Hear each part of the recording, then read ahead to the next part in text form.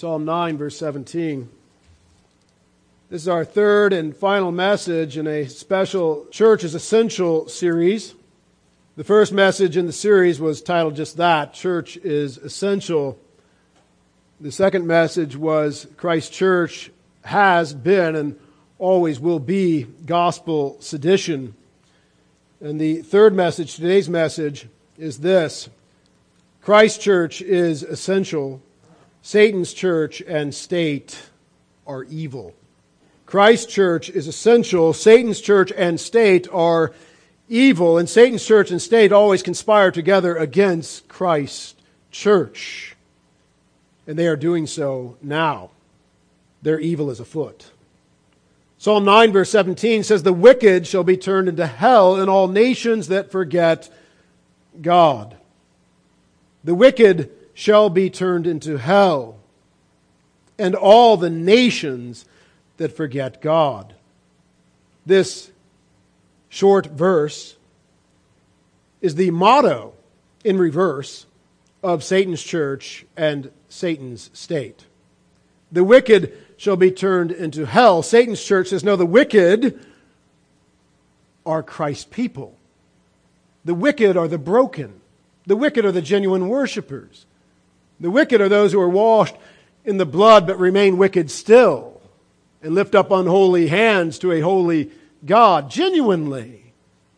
The wicked baby murderers worship Christ sincerely in evangelical churches across our land. That is the motto of Satan's church. The wicked, unrepentant, homosexual, lesbian, bisexual, transgender, fornicators, adulterers, sexually perverse worship Jesus truly. They're just broken in ways different than some of the rest of us.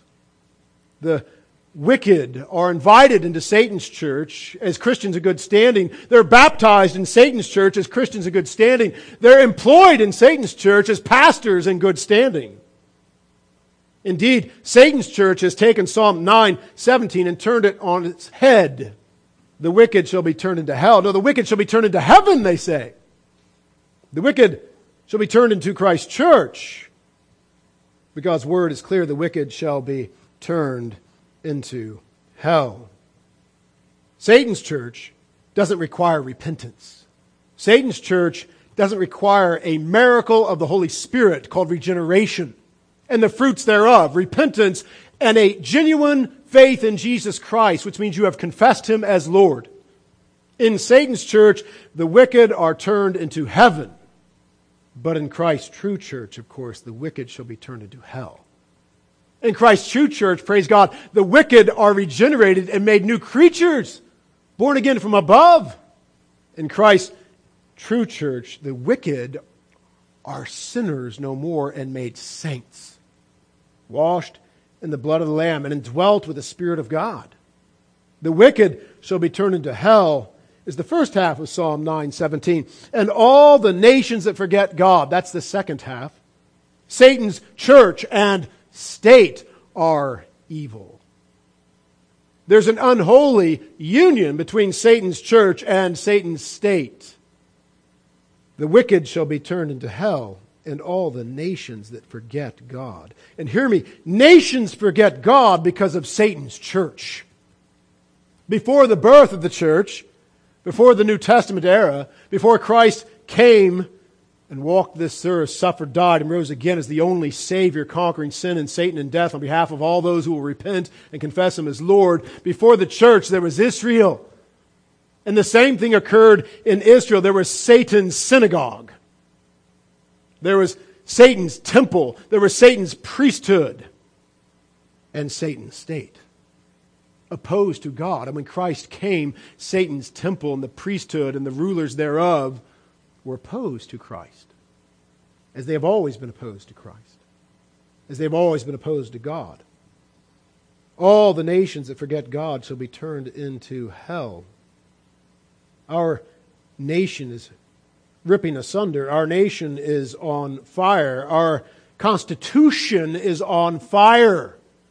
Now, mind you, it's the corner, but the entire providential gift, recognizing God as the supreme authority of the universe and the supreme authority of all nations and the supreme giver of rights to mankind created in His image, the entire Constitution will soon be burned if Christ's church, His true church, does not stand up against Satan's faux church and Satan's state united with Satan's church.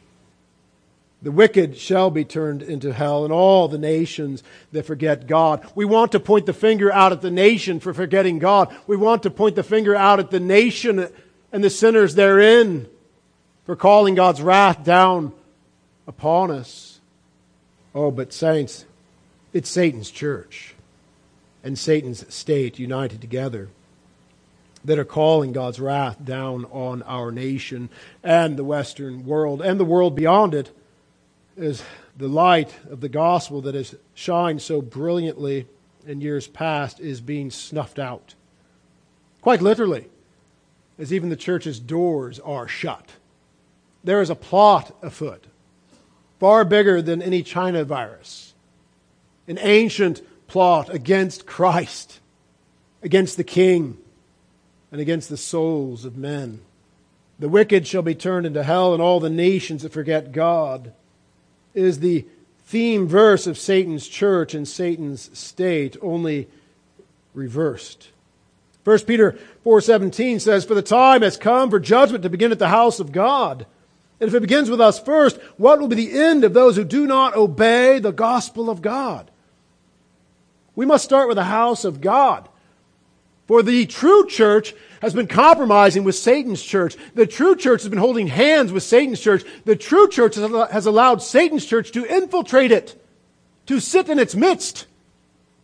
The true church has united together in Portland and across our nation in documents declaring how they will stand together beneath China virus panic and hysteria, beneath tyrannical leftist forces, secular, atheistic, Marxist forces that are shutting down Christ's church to advance their agenda in our nation and the earth, to grab power. Power they have no intention of letting go of. Christ's church is essential, saints.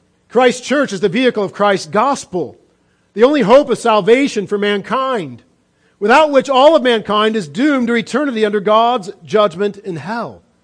Christ's church is the messenger of God's law, the only absolute, unchanging standard and source of morality, without which mankind descends into lawlessness, anarchy, savagery, every kind of evil, and temporal and eternal suffering.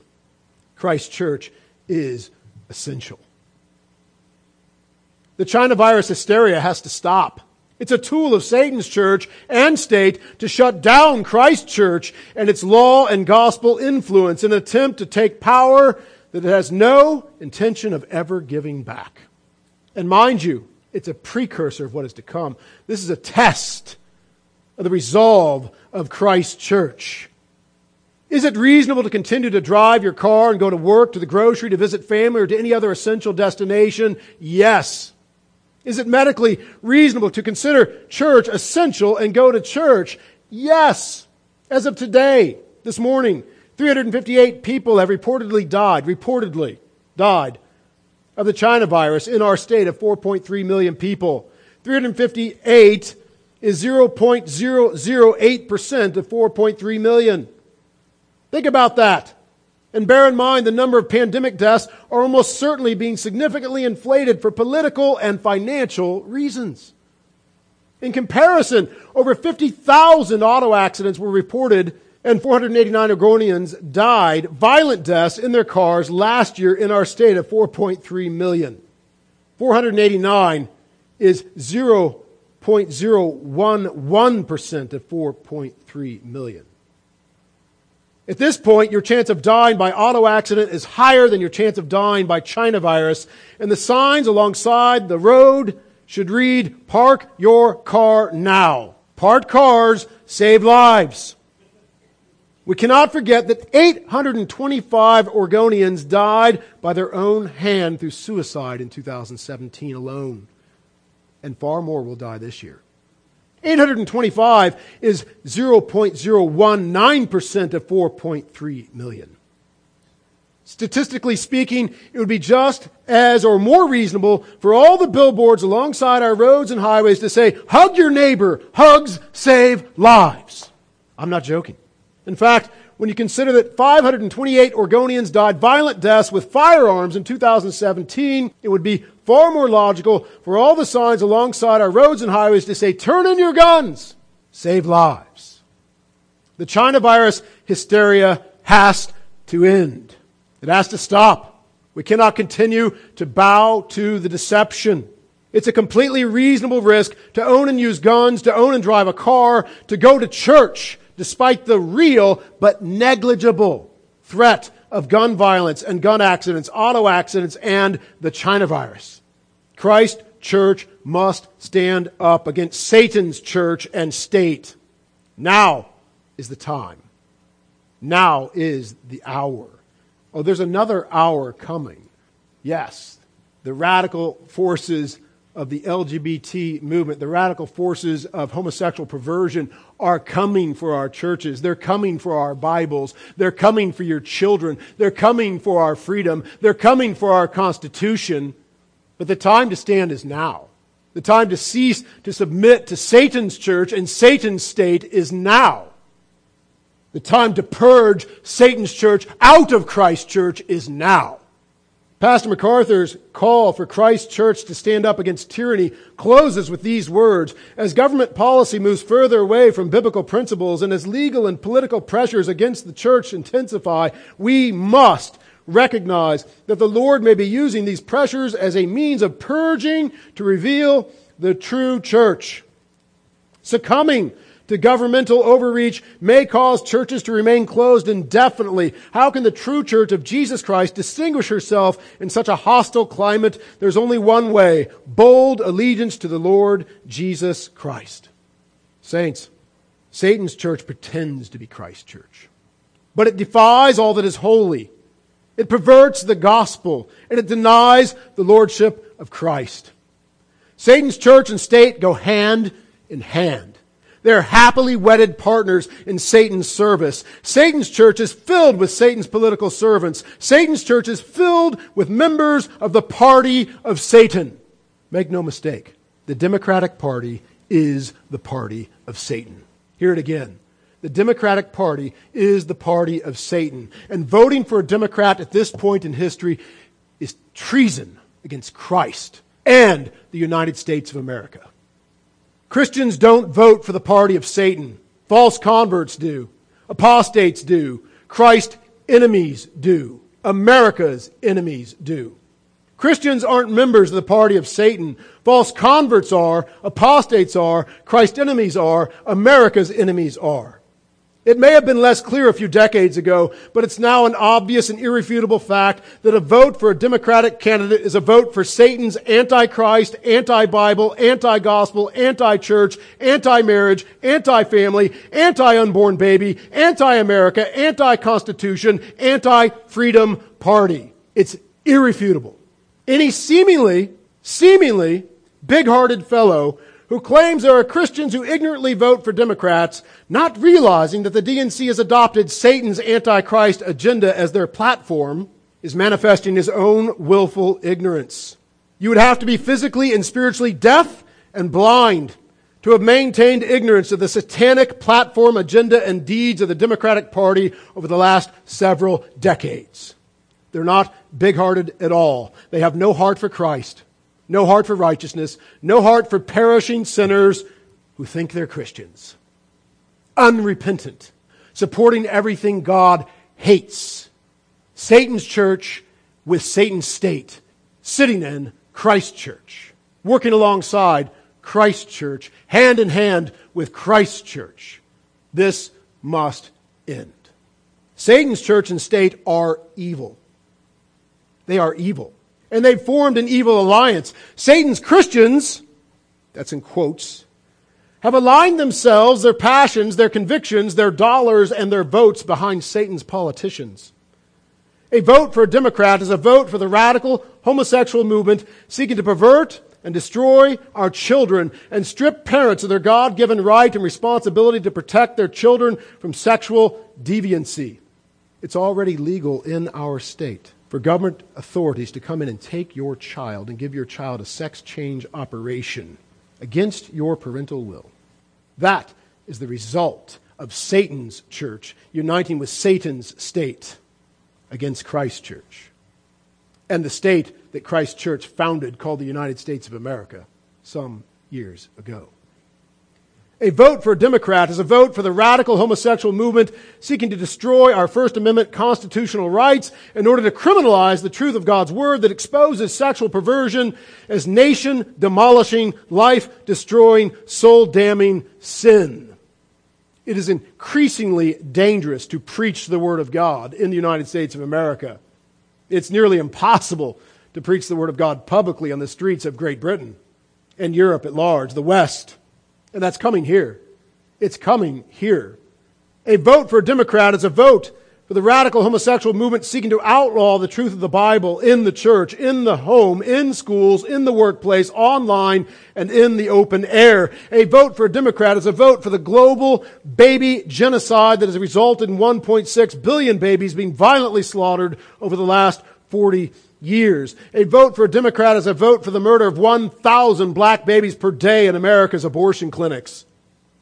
A vote for a Democrat is a vote for racial division, strife, and oppression.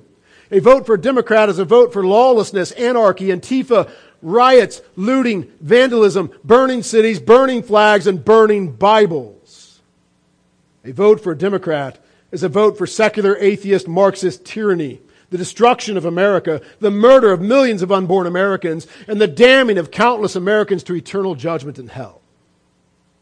A vote for a Democrat is cause for church discipline. Our churches are full of unrepentant, unholy members of the party of Satan who are actively supporting Satan's evil Antichrist agenda.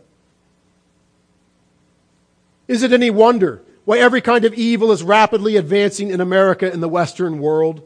Is it any wonder why secular atheist tyrants are successfully criminalizing God's Word and those who dare to preach it?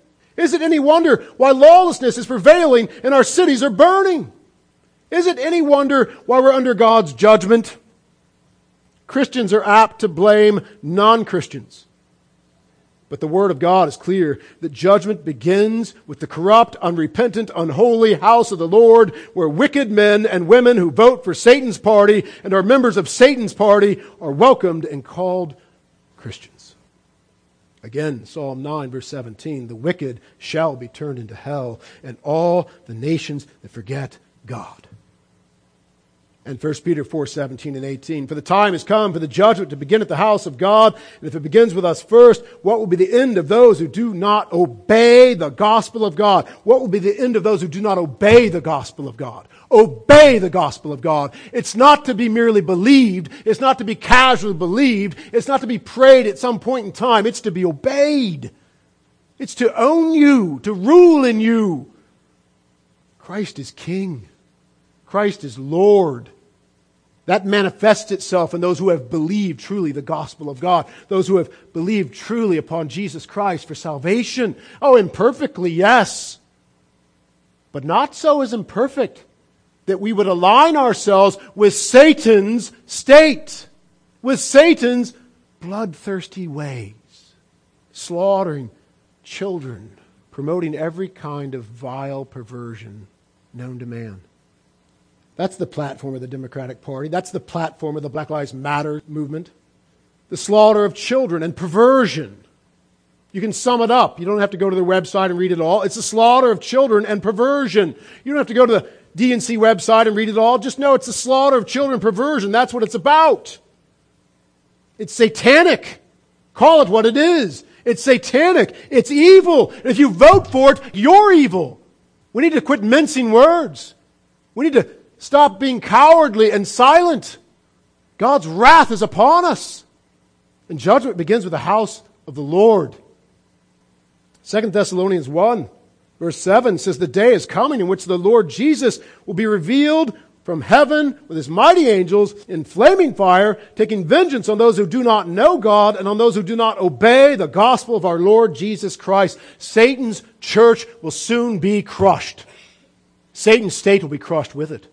We usually think of the governments of this world, the nations of this world who are opposed to God and His Christ in a Psalm 2 manner, as we consider the return of the King and the blood flowing to the horses' bridles as He unleashes the sword of His mouth against His enemies. But hear me, it's not just the nations of this world, it's Satan's church and those members thereof. They will be crushed beneath King Jesus. For they hate Him. They hate Him. They are His enemies. They show it by the display of their passions, by the display of how they spend their time and resources and what they support in supporting Satan's state, Satan's politicians. Christ is coming with fiery vengeance for those who do not obey the gospel of the Lord Jesus Christ. For those who say, the wicked shall be turned into heaven. The wicked are Christians too. For those who trample lightly upon Mark 1:15, repent and believe the gospel. Christ will trample upon them with His feet glowing like burning brass. Hebrews 5:9 says Jesus became the author of eternal salvation to all who obey Him. All who obey Him. He's not to be toyed with. He's not to be prayed to and then defied and denied and blasphemed. No, you're to bend your knee to Christ the King, Christ the Lord. Confess Him as your Lord and rise to serve Him. And if the Spirit of God has regenerated you, that's exactly what you will do. Through the power of the Spirit of God. This false Christianity, this satanic Christianity, has a satanic gospel that leaves you dead in your sin. It leaves you a slave to the evil one. And manifesting that slavery all over the place. United with the evil one's state. But, oh, singing praise to Jesus. And sadly, genuine Christians are happy to sit in the same pew and raise unholy hands up with men and women who are dead in their sins. Raising up dead hands. Judgment begins with the house of the Lord. We need repentance. Christ's church needs to rise up and throw out these wolves in sheep's clothing that are at the helm, that are filling their pulpits up with lies and filling the pews up with liars and blasphemers. And if they can't throw out these antichrists in the pulpit, then they need to throw themselves out and find true churches and true under-shepherds that they might serve Christ in the true church that is essential and be part of Satan's church and Satan's state no more. Matthew 3:10 says, every tree which does not bear good fruit is cut down and thrown into the fire. Every tree that does not bear good fruit is cut down and thrown into the fire. Oh, I'm a tree for Jesus. I just support homosexuality and bisexuality and lesbianism and gender dysphoria and the unchecked slaughter of human beings in the womb. No, you're not for Jesus. You're a tree that's going to be cut down and thrown in the fire. You're an enemy of Jesus. The smoke of your torment will ascend forever and ever unless you repent and confess Him as Lord. Hear me, this whole woke movement is Satan's church. This whole social justice movement is Satan's church. It's made massive inroads. It's swallowed up men. Frankly, it's astonishing. Men that I once thought were heroes of the faith, stalwart champions of the Word of God, valiant warriors for Christ. They've been swallowed up whole. Are we to sit in church with members of Satan's party on Sunday? Are we to sing how we love Jesus along with members of Satan's party on the Lord's Day? Are we to eat donuts with, to fellowship with, and take communion with members of Satan's party? Members of Satan's party who profess to be Christians must be called to repent and confess Christ as Lord. It's not an option. Love for their souls must compel us to give them Christ's sober warning from Matthew 7:21. Hear this, not everyone who says to me, Lord, Lord, shall enter the kingdom of heaven, but he who does the will of my Father in heaven. Many will say to me on that day, Lord, Lord, have we not prophesied in your name, cast out demons in your name, and done many wonders in your name? And then I will declare to them, I never knew you. Depart from me, you who practice lawlessness. It doesn't get more lawless than the platform of the Democratic Party. It doesn't get more lawless than the platform of the Black Lives Matter movement. Go from me, you who practice lawlessness. That's what they will hear, the members of Satan's party who are worshiping Jesus today in Satan's churches all across our land. They're not really worshiping Jesus. They're blaspheming Him. Their lying mouths blaspheme Him. And those so-called pastors that welcome them as Christians are hating their precious souls. They're hating them. It's an astounding hatred. Not everyone who says to me, Lord, Lord, shall enter into the kingdom of heaven, but he who does the will of my Father in heaven.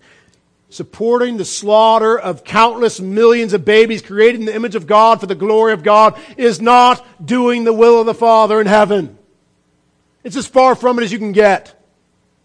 Supporting the blasphemy of God and supporting homosexuality and lesbianism and bisexuality and transgenderism and gender dysphoria.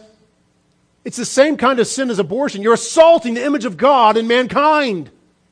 It's demonic.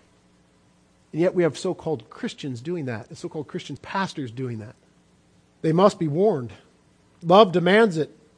Apathy and silence are hatred. Hatred foremost of Christ. But secondly, of those perishing souls. Professing Christians who claim to be Democrats or vote for Democrats need to be warned that they've embraced the God-hating platform and agenda of the devil. And unless they repent and follow Christ as Lord, they'll suffer the devil's end. They've embraced Romans 1, 18 through 32 as professing Christians. It declares they're under the wrath of God. The wrath of God is revealed from heaven against all ungodliness and unrighteousness of men who suppress the truth in unrighteousness. We see the symptoms of it. Verse 24, therefore God also gave them up to uncleanness and the lust of their hearts to dishonor their bodies among themselves, who exchanged the truth of God for a lie and worshipped and served the creature rather than the Creator, who is blessed forever. For this reason God also gave them up to vile passions. For even their women exchanged the natural use for what is against nature, and likewise also the men, leaving the natural use of women, burned in their lust for one another, men with men committing what is shameful, and receiving in themselves the penalty of their error which was due. I have here the statement of unity regarding the reopening of churches in Oregon. And the vast majority of churches on there are either Satan's churches or they are filled with Satan's servants. They're not bringing enough truth from God's Word, not enough gospel, not enough law to purge the church, to clean the church, either through those sitting in their pews genuinely getting saved or those sitting in their pews saying, I'll have no part of this. You can't say that. You can't expose my sins like that. You can't stand against Satan's state like that. Just up the road, one of the largest churches in Portland, Beaverton Foursquare, Pastor Brad Williams, the new pastor there, baptizes unrepentant homosexual men and women in so-called mirage, homosexual or lesbian marriage. He'll baptize them as Christians. When I baptize any of you, I baptize you as a brother in Christ, a sister in Christ. What does he call the non-binary? I baptize you as a thing in Christ, as a ze, a z, whatever they are now. The Bible only knows brother and sister, male and female. What madness is upon us? It's called satanic madness. And any church that baptizes unrepentant homosexuals and lesbians as Christians is Satan's church. And any pastor that does it is Satan's pastor. Did you not hear Romans 1? God gave them up to uncleanness, the lust of their hearts, to dishonor their bodies. God gave them up to vile passions. Their women exchanged the natural use for what is against nature. Men with men committing what is shameful. It's shameful. It's lust. It's against nature. It's vile passion. It's dishonor of their bodies. It's the lust of their hearts. It's under the wrath of God. The wrath of God is revealed from heaven against this. Romans 1:28, and even as they did not like to retain God in their knowledge, God gave them over to a debased mind. It's a debased mind. To do those things which are not fitting, being filled with all unrighteousness, sexual immorality, wickedness, covetousness, maliciousness, full of envy, murder, strife, deceit, evil-mindedness. They are whisperers, backbiters, haters of God. Do we not get it? They're haters of God. Satan's church hates God. Satan's state hates God. Satan's church and state are united together in their hatred of God and the manifestations of their hatred. Backbiters, haters of God, violent, proud, boasters, inventors of evil things, disobedient to parents, undiscerning, untrustworthy, unloving, unforgiving, unmerciful, knowing the righteous judgment of God, that those who practice such things are deserving of death, they declare them Christians. Knowing the righteous judgment of God, that those who practice such things are deserving of death, not only do the same, but also approve of those who practice them. They declare them Christians. It is Psalm 9:17 turned on its head. The wicked shall be turned into hell. No, no, says Brad Williams. The wicked shall be turned into heaven. They're Christians. I baptize them as Christians. I commission them for Christian service in the local church as Christians. I cannot express how evil this is. Pastor Brad will never show up at the abortion clinic to preach God's law and gospel to save souls and rescue babies. But he did show up at the Black Lives Matter rally and stand with every vile thing coming out of Satan's rally. And that's on the church website, with all the congregants saying how proud they are that Pastor Brad would go down and stand with Black Lives Matter. You know how to get a big church in Portland, Oregon, the most atheist, God-hating city in America? Do that. Be Satan's pastor. Be Satan's church, and you'll get a big church. The world will love you for it. Revelation 21, verse 8, but the cowardly, unbelieving, abominable, murderers, sexually immoral, sorcerers, idolaters, and all liars shall have their part in the lake which burns with fire and brimstone, which is the second death. That will be their end, because they're in the list, and they're not repentant of it. Revelation 22:14, blessed are those who do his commandments, that they may have the right to the tree of life. Blessed are those who what? Do his commandments, that they may have the right to the tree of life. This is not works righteousness. It's righteousness that works. It's Christ's righteousness by grace alone, through faith alone, actually in men and women, and it works out in them. Blessed are those who do his commandments, that they may have the right to the tree of life and may enter through the gates into the city. But outside are the dogs, spiritual dogs. No, they're right inside in Satan's church. They're inside. They're baptized. They're servants. They're Christians in Satan's church. No, outside of the dogs and sorcerers and sexually immoral and murderers and idolaters and whoever loves and practices a lie. That's the description of Satan's church. And it's alive and well in Portland, Oregon, and in the United States of America as a whole. And even Christ's true church is infiltrated with many of Satan's church members sitting within it. And they need to be purged out for the protection of Christ's true church and for the good of their own souls, that they might figure out that they're not part of Christ's church and repent and be saved. Revelation 20:10 says the devil who deceived them was cast into the lake of fire and brimstone where the beast and the false prophet are, and they will be tormented day and night forever and ever. And that will be the end for all the members of Satan's church and Satan's state. They will hold hands, united in their evil deeds, all the way into the devil's hell. Mind you, it's God's hell. But the devil is the chief deceiver and sinner therein, and they will all be tormented day and night forever and ever. Judgment begins with the house of the Lord.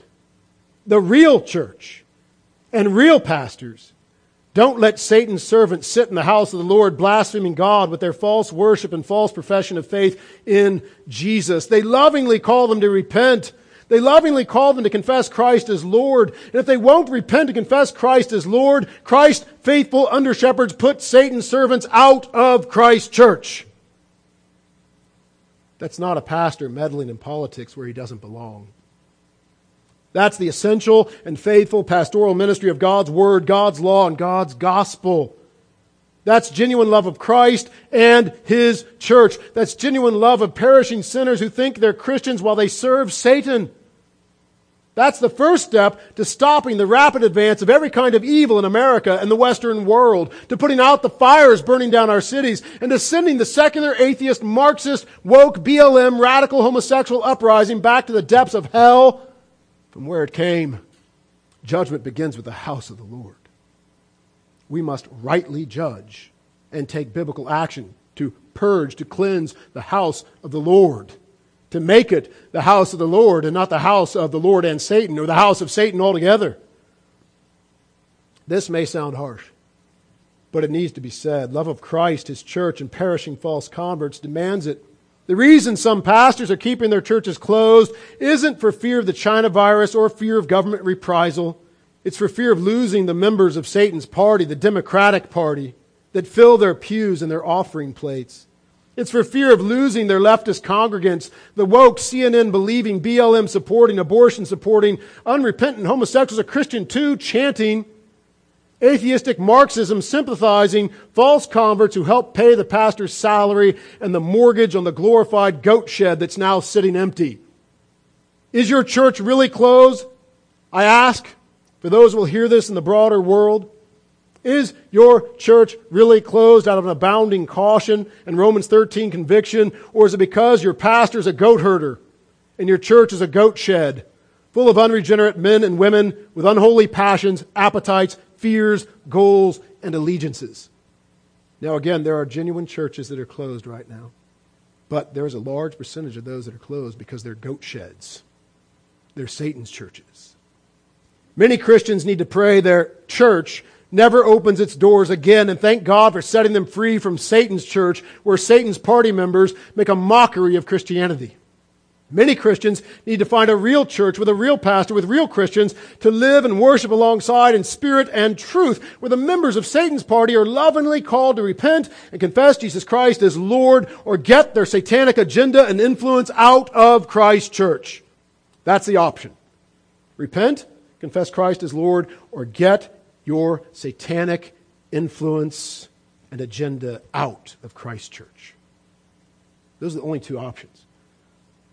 I'm not looking to see someone who's in league with Satan sanctified.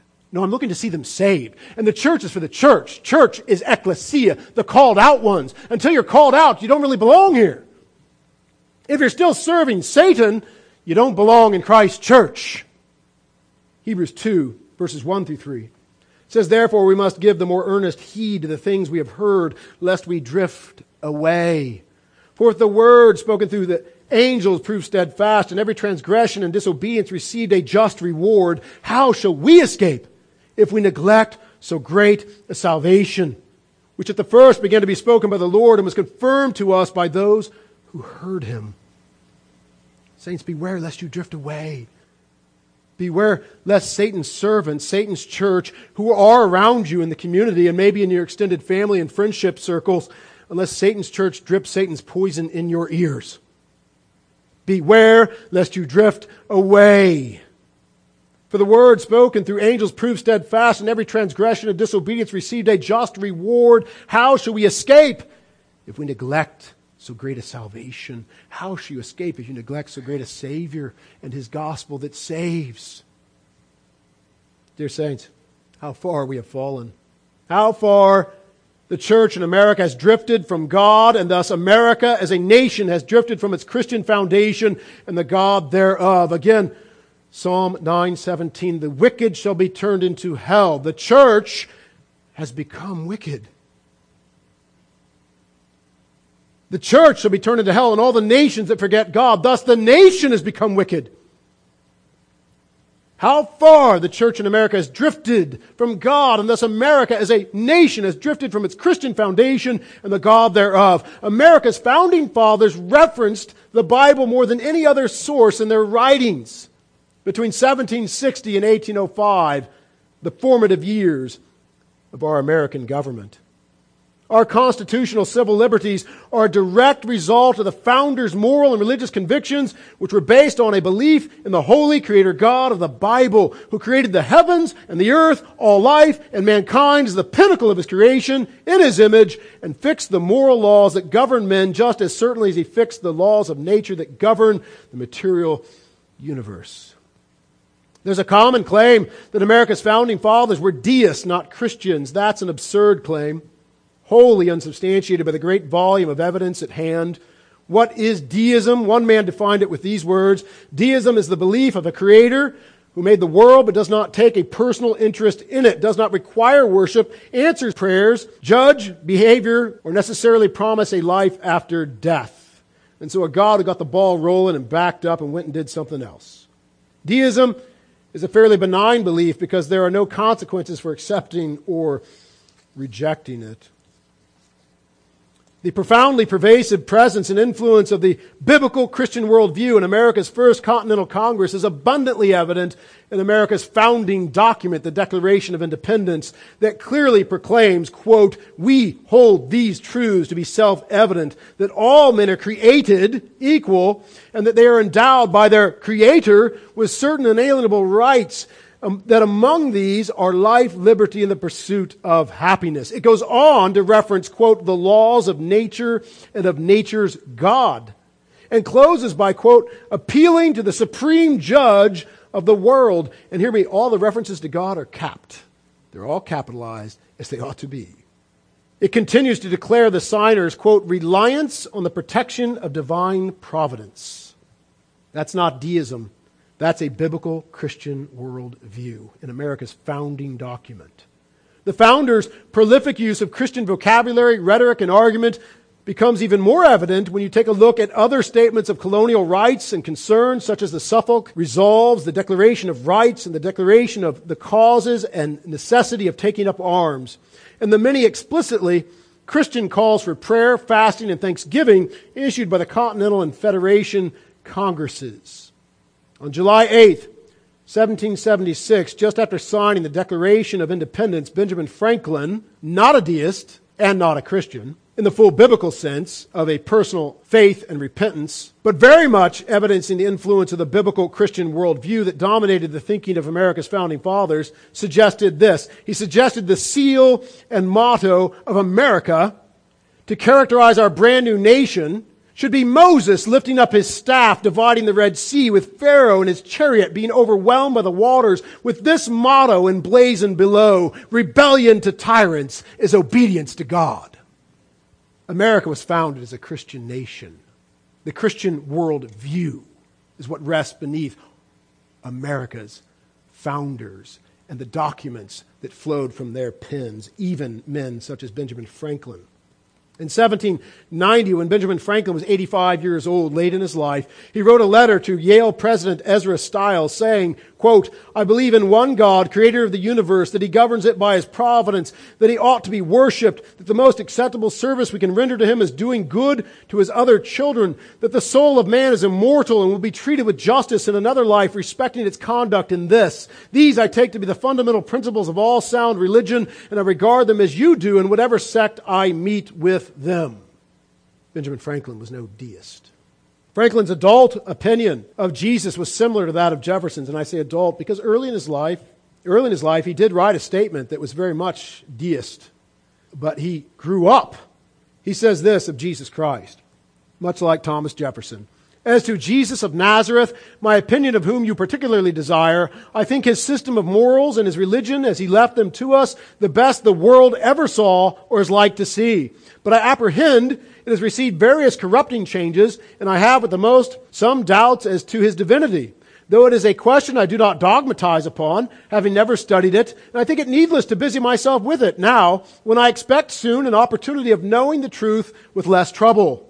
I see no harm, however, in its being believed, if that belief has the good consequence, as it probably has, of making his doctrines more respected and more observed, especially as I do not perceive that the supreme God takes it amiss by distinguishing the unbelievers in his government of the world with any peculiar marks of his displeasure. That to say, Benjamin Franklin was not a Christian through repentance and confession of Jesus Christ as Lord, but he was a Christian in the sense of he adopted the Christian worldview. He adopted the Word of God as the moral standard of mankind, and particularly the Word of Jesus Christ as the moral standard of mankind. In 1789, America's first president, George Washington, closed his inaugural oath with these four pivotal words: "So help me God." The first president of the United States, sworn in, closed his oath with these words: "So help me God." Everyone knew then, as they know now, that President Washington was referring to the God of the Bible, the God of Christianity, Father, Son, and Holy Spirit. Since that time, those words have been part of every president's oath of office. From America's conception as a colony, our nation and its duly elected representative leaders have always believed it is essential to thank the Lord for his innumerable providential blessings and to ask for his continued mercy and guidance in leading the United States. On this topic, the conservative radio talk show host Dennis Prager rightly said, quote, "Our Constitution was designed around the belief that the individual and society are morally accountable to God and to the moral demands of the Bible. That was the view of every one of the founders, including Thomas Jefferson and Benjamin Franklin." Those are the two always touted as the deists. They were not. In January of 2019, the newly elected, democratically controlled Congress attempted to remove President Washington's historic oath, "So help me God," when anyone swears in when testifying before a committee in Congress. Republican Congresswoman Liz Cheney of Wyoming commented on the DNC's attempt to enforce their secular atheism on all of Congress, saying, quote, "It is not surprising that the Democrats would try to remove God from committee proceedings in one of their first acts in the majority. They really have become the party of Karl Marx." That was in January of 2019. And indeed, they have shown their hand much more clearly now. They really are the party of Satan, the party of secular atheistic Marxism. The Democratic Party's presidential candidate is backed by Bernie Sanders and a highly influential horde of radical Marxists. One man described Marxism and the horrific results of its inevitable tyranny well with these words, quote, "The best scholarship now tells us that between 1917 and 1989, approximately 100 million people were murdered by various Marxist regimes. And millions more were tortured, starved, exiled, enslaved, and sent to concentration camps. Collectivization, one-party rule, man-made famine, secret police, arrest, propaganda, censorship, ethnic cleansing, purges, show trials, re-education camps, gulags, firing squads, and killing fields, all these defined life under Marxism. Whole new categories of antisocial crimes were created by the dictatorship of the proletariat. Under communism, for example, it became a crime punishable by death to be a member of the burgess, an enemy of the people, a counter-revolutionary, or a deviationist. Deviationist. You're not going with the flow of secular atheist Marxism. You're a deviationist. Even those who were just skeptical or indifferent to the goals of the regime were labeled saboteurs and subject to imprisonment or worse. Nothing in the long span of human history comes close to the tyranny, terror, and mass genocide caused by Marxism in power. Nothing. Oh, but he's wrong. The same forces are behind the slaughter of the unborn. The same people with the same heart serving the same devil are behind the genocide of 1.6 billion babies since 1980. That's their party, the Democratic Party, Satan's party, the secular atheist Marxist party. And voting for it or being a member of it is treason against Christ, your King, and treason against the United States of America. If you want to be part of the Democratic Party, leave Christ Church because you're a member of Satan's. Today's secular atheist Marxist tyrants have much in common with the tyrants of old, whether they be popes or kings. When King George III imposed his tyranny over the American colonies, the pastoral response was loud and clear. John Calvin laid the groundwork over a century before in his famous book, The Institutes of the Christian Religion. In it, he reasoned from the Scriptures, it was in fact lawful for a nation's population to throw off a tyrannical government that made a mockery of God's word, law, and gospel. Calvin boldly wrote to the King of France in 1536, saying, "The characteristic of a true sovereign is to acknowledge that in the administration of his kingdom, he is a minister of God. He who does not make his reign subservient to the divine glory acts the part not of a king, but a robber.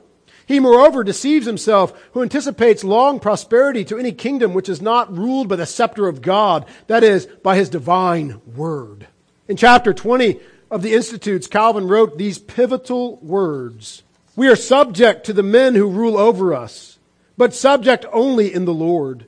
If they command anything against him, let us not pay the least regard to it, nor be moved by all the dignity which they possess as magistrates, a dignity to which no injury is done when it is subordinated to the special and truly supreme power of God." Under the tutelage of John Calvin, and in the spirit of Matthew 28:18's declaration that all authority rests in Jesus Christ, Reformed pulpits thundered forth seditious truths, and America's colonists thus held that it was their Christian duty to oppose any tyrant and any tyranny that violated God's law, God's gospel, and the Christian freedom to serve and worship God according to the light of Holy Scripture. This biblical and spiritual foundation is what led to the representative leaders of the colonies to pen the Declaration of Independence that became the founding document of the greatest, freest, most prosperous, most Christian nation the world has ever known. And this nation has shed the light of Christ to all the nations of the earth. Patrick Henry is famous for his "Give me liberty or give me death" speech, delivered to the Virginia Convention on March 23, 1775. It is a lesser-known fact that Patrick Henry said things like this, quote, "Being a Christian is a character which I prize far above all this world has or can boast." In Patrick's famous speech, he passionately declared, quote, "An appeal to arms and to the God of hosts is all that is left us. Is life so dear or peace so sweet as to be purchased at the price of chains and slavery? Forbid it, Almighty God. I know not what course others may take, but as for me, give me liberty or give me death." It was not a statement of a radical separatist. It was a statement of a radical Christian, desiring to serve the one true God freely out from under the tyranny of a king and the king's church.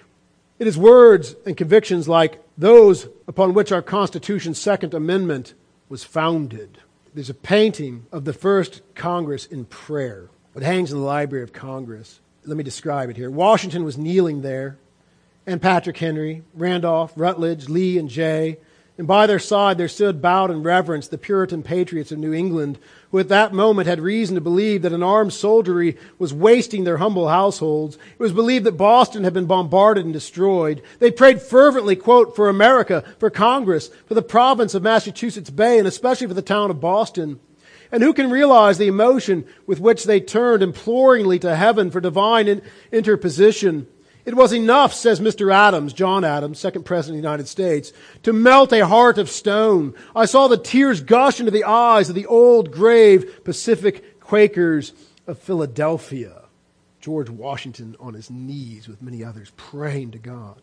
June 12, 1775, less than 2 months after the shot heard around the world was fired at Concord, the Continental Congress issued a call for all citizens to fast and pray and confess their sins that the Lord God might bless the land. I quote, this is from their statement, "And it is recommended to Christians of all denominations to assemble for public worship and to abstain from servile labor and recreations on said day."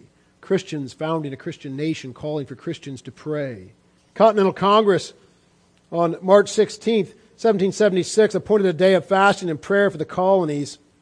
It read like this: "The Congress, desirous to have people of all ranks and degrees duly impressed with a solemn sense of God's superintending providence and of their duty devoutly to rely on His aid and direction, do earnestly recommend Friday the 17th of May be observed by the colonies as a day of humiliation, fasting, and prayer, that we may with united hearts confess and bewail our manifold sins and transgressions, and by sincere repentance and amendment of life appease God's righteous displeasure, and through the merits and mediation of Jesus Christ obtain this pardon and forgiveness."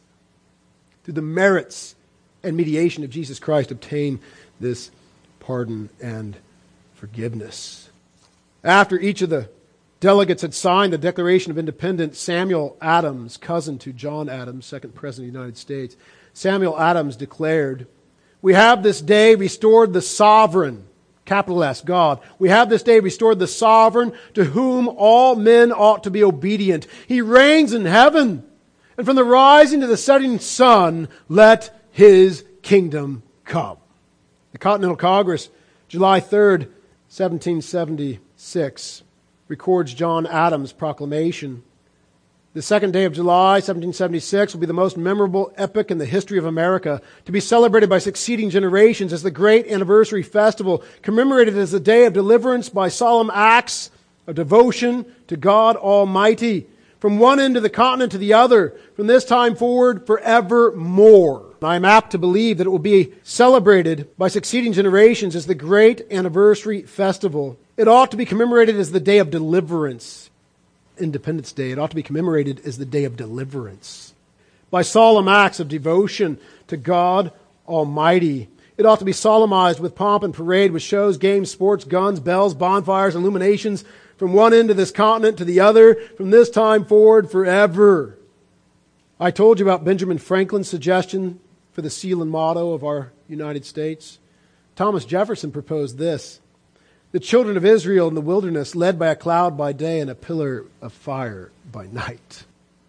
The Continental Congress on July 9, 1776, the day following the first public reading of the Declaration of Independence in Philadelphia, ringing the Liberty Bell, was moved to establish prayer as a daily part of this new nation, saying, quote, resolved that the Reverend Mr. Duche be appointed chaplain to Congress and that he be desired to attend every morning at 9 o'clock. July 9, 1776, they authorized the Continental Army to provide chaplains for their troops. On that same day, General George Washington, the commander-in-chief of the Continental Army, issued the order to appoint chaplains to every regiment. George Washington called every officer and man to live and act as becomes a Christian soldier, defending the dearest rights and liberties of his country.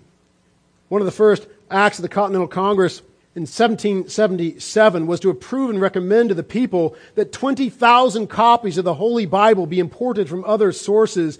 This was in response to the shortage of Bibles in America caused by the Revolutionary War interrupting trade with England. The chaplain of Congress, Patrick Allison, brought the matter to the attention of Congress, who assigned it to a special congressional committee, which reported, quote, this is the report of the Congressional Committee in 1777, quote, the use of the Bible is so universal and its importance so great that your committee refers the above to the consideration of Congress, and if Congress shall not think it expedient to order the importation of types and paper, the committee recommends that Congress will order the Committee of Commerce to import 20,000 Bibles from Holland, Scotland, or elsewhere into different parts of the states of the Union, whereupon it was resolved and accordingly to direct said Committee of Commerce to import 20,000 copies of the Bible. This is how the United States of America was founded. Founded as a Christian nation, dear saints.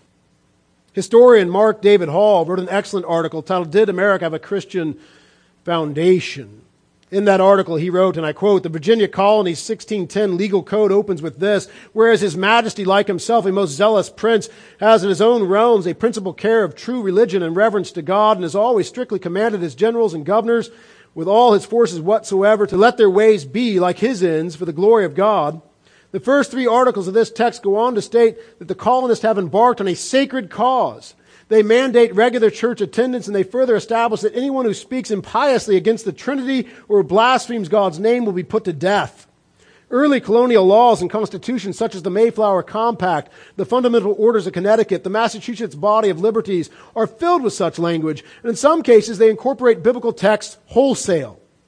Perhaps more surprisingly, tolerant Quaker Pennsylvania was more similar to Puritan New England than many realize. The Charter of Liberties and frame of government of the province of Pennsylvania begins by making it clear that God has ordained government, and it even quotes Romans 13 to this effect.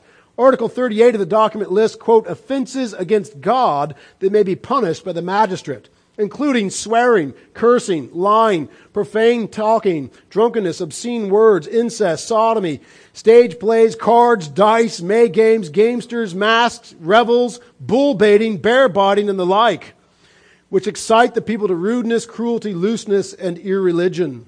An extensive survey of early colonial constitutions and laws reveals many similar provisions as well.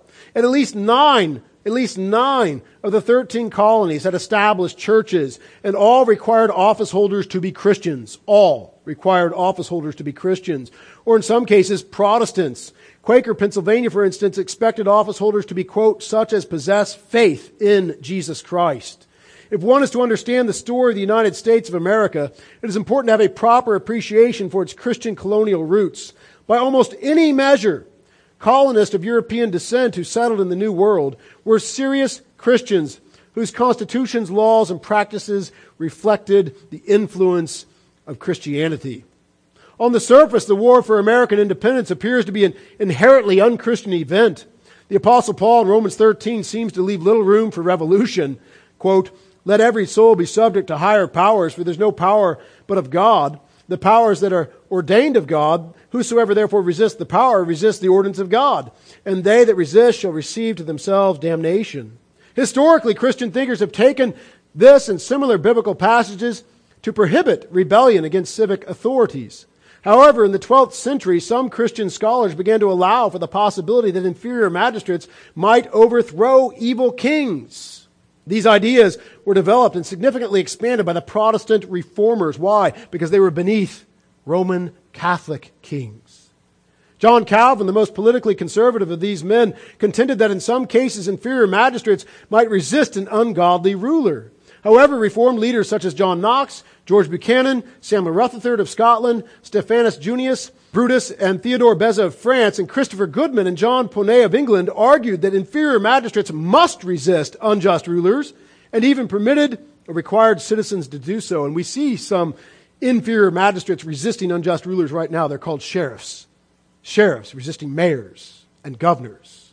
The influence of the Reformed political tradition in the founding era is manifested in a variety of ways, but particularly noteworthy is the almost unanimous support Calvinist clergy offered to American patriots. This was noticed by the other side, as is suggested by the loyalist Peter Oliver, who railed against, quote, the black regiment, the dissenting clergy, black robes, the black regiment, the dissenting clergy who took so active a part in the rebellion, unquote. King George himself reportedly referred to the war for independence as a, quote, Presbyterian rebellion.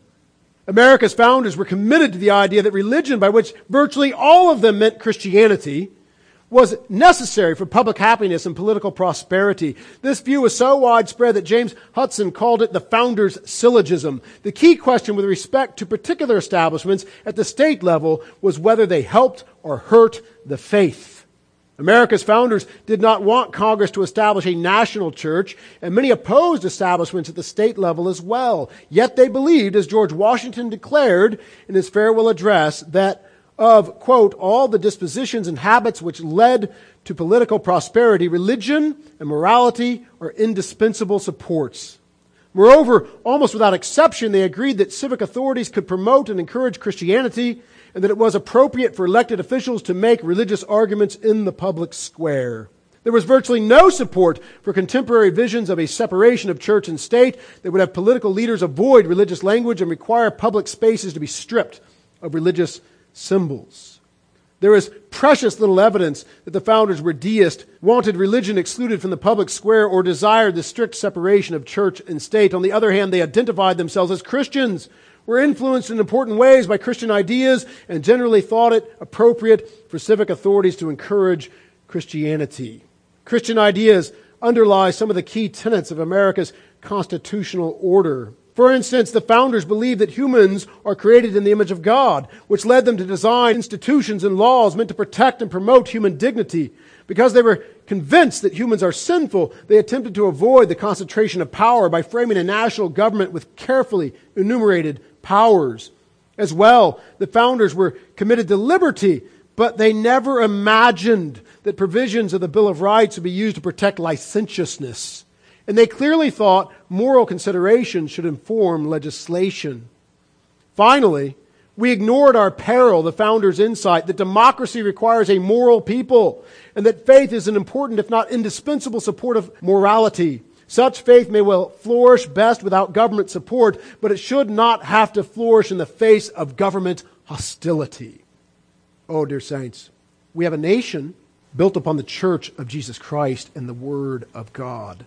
A state that flowed from the Word of God. But today, Satan's church and Satan's state are in league. They're united together against Christ's church and the state that flowed from it. United together against the Word of God and the state that flowed from it. The wicked shall be turned into hell, says Psalm 9:17. Psalm 10:13 says, why do the wicked renounce God? He has said in his heart, he will not require an account. Our nation is renouncing God. It's embracing secular atheistic Marxism. Satan's church has renounced God. Oh, it still claims the name of Jesus. It still claims God, still claims the Bible, but they hate the God of the Bible. They hate Jesus Christ, who is going to come with fiery judgment on all those who do not obey the gospel. Job 12:23 says, He, God, makes nations great and destroys them. He enlarges nations and guides them. And saints, God made this nation great because it was built on the foundation of the true church and the true revelation of God from that church in the Word of God. God will again make this nation great and make it a light set on a hill for the Lord Jesus Christ and His gospel for all the nations of the world. As Christ's church repents, as Christ's church purges itself of Satan's church, as Christ's church refuses to allow Satan's church, united with Satan's state and their satanic agenda, to sit in the pews, blaspheming Christ, to walk amongst the sheep of the Lord's fold with their goat appetites and goat passions, serving the evil one. What will end the advance of secular atheistic Marxism? What will end racism? What will end the sexual revolution that's resulted in 1.6 billion murdered babies? What will end the tsunami of sexual perversion and gender rebellion sweeping America and the rest of the world? What will defeat the army of sexual deviants determined to destroy our children and our grandchildren's lives, minds, bodies, and souls? What will end Black Lives Matters and its antichrist agenda of sexual perversion, gender rebellion, abortion, and the destruction of the family? What will end the riots and put out the flames burning in our cities? C.H. Spurgeon has rightly said, the mission of the church is to go into all the world and to tell the gospel to every creature. There will be oppression unless the gospel is spread. This is the one balm for all of earth's wounds. The greatest help that can be given to any people is the preaching of the gospel. Keep to the gospel, brethren, and you will keep to the one universal, never-failing remedy. And you must understand, dear saints, that Satan's church and Satan's state is attacking the gospel. It's an assault on the gospel. When they say the wicked are turned into heaven and nations that turn from God are blessed, when they turn the Word of God on its head from within Christ's church and from without. Weak and cowardly pastors and churches that do nothing to defend or advance the gospel of Jesus Christ in the earth abound. May God rebuke them and close their doors forever. May they never open again. May God raise up His true church to fight the good fight for the glory of God and the souls of men, to put Satan's church out, to put Satan's state out, to put the unholy union of Satan's church and Satan's state out, and then to go out, to reach them with the good news of the gospel of Jesus Christ. A pure church is a powerful church. A pure church is what turns the world upside down for the glory of our King. Let's pray.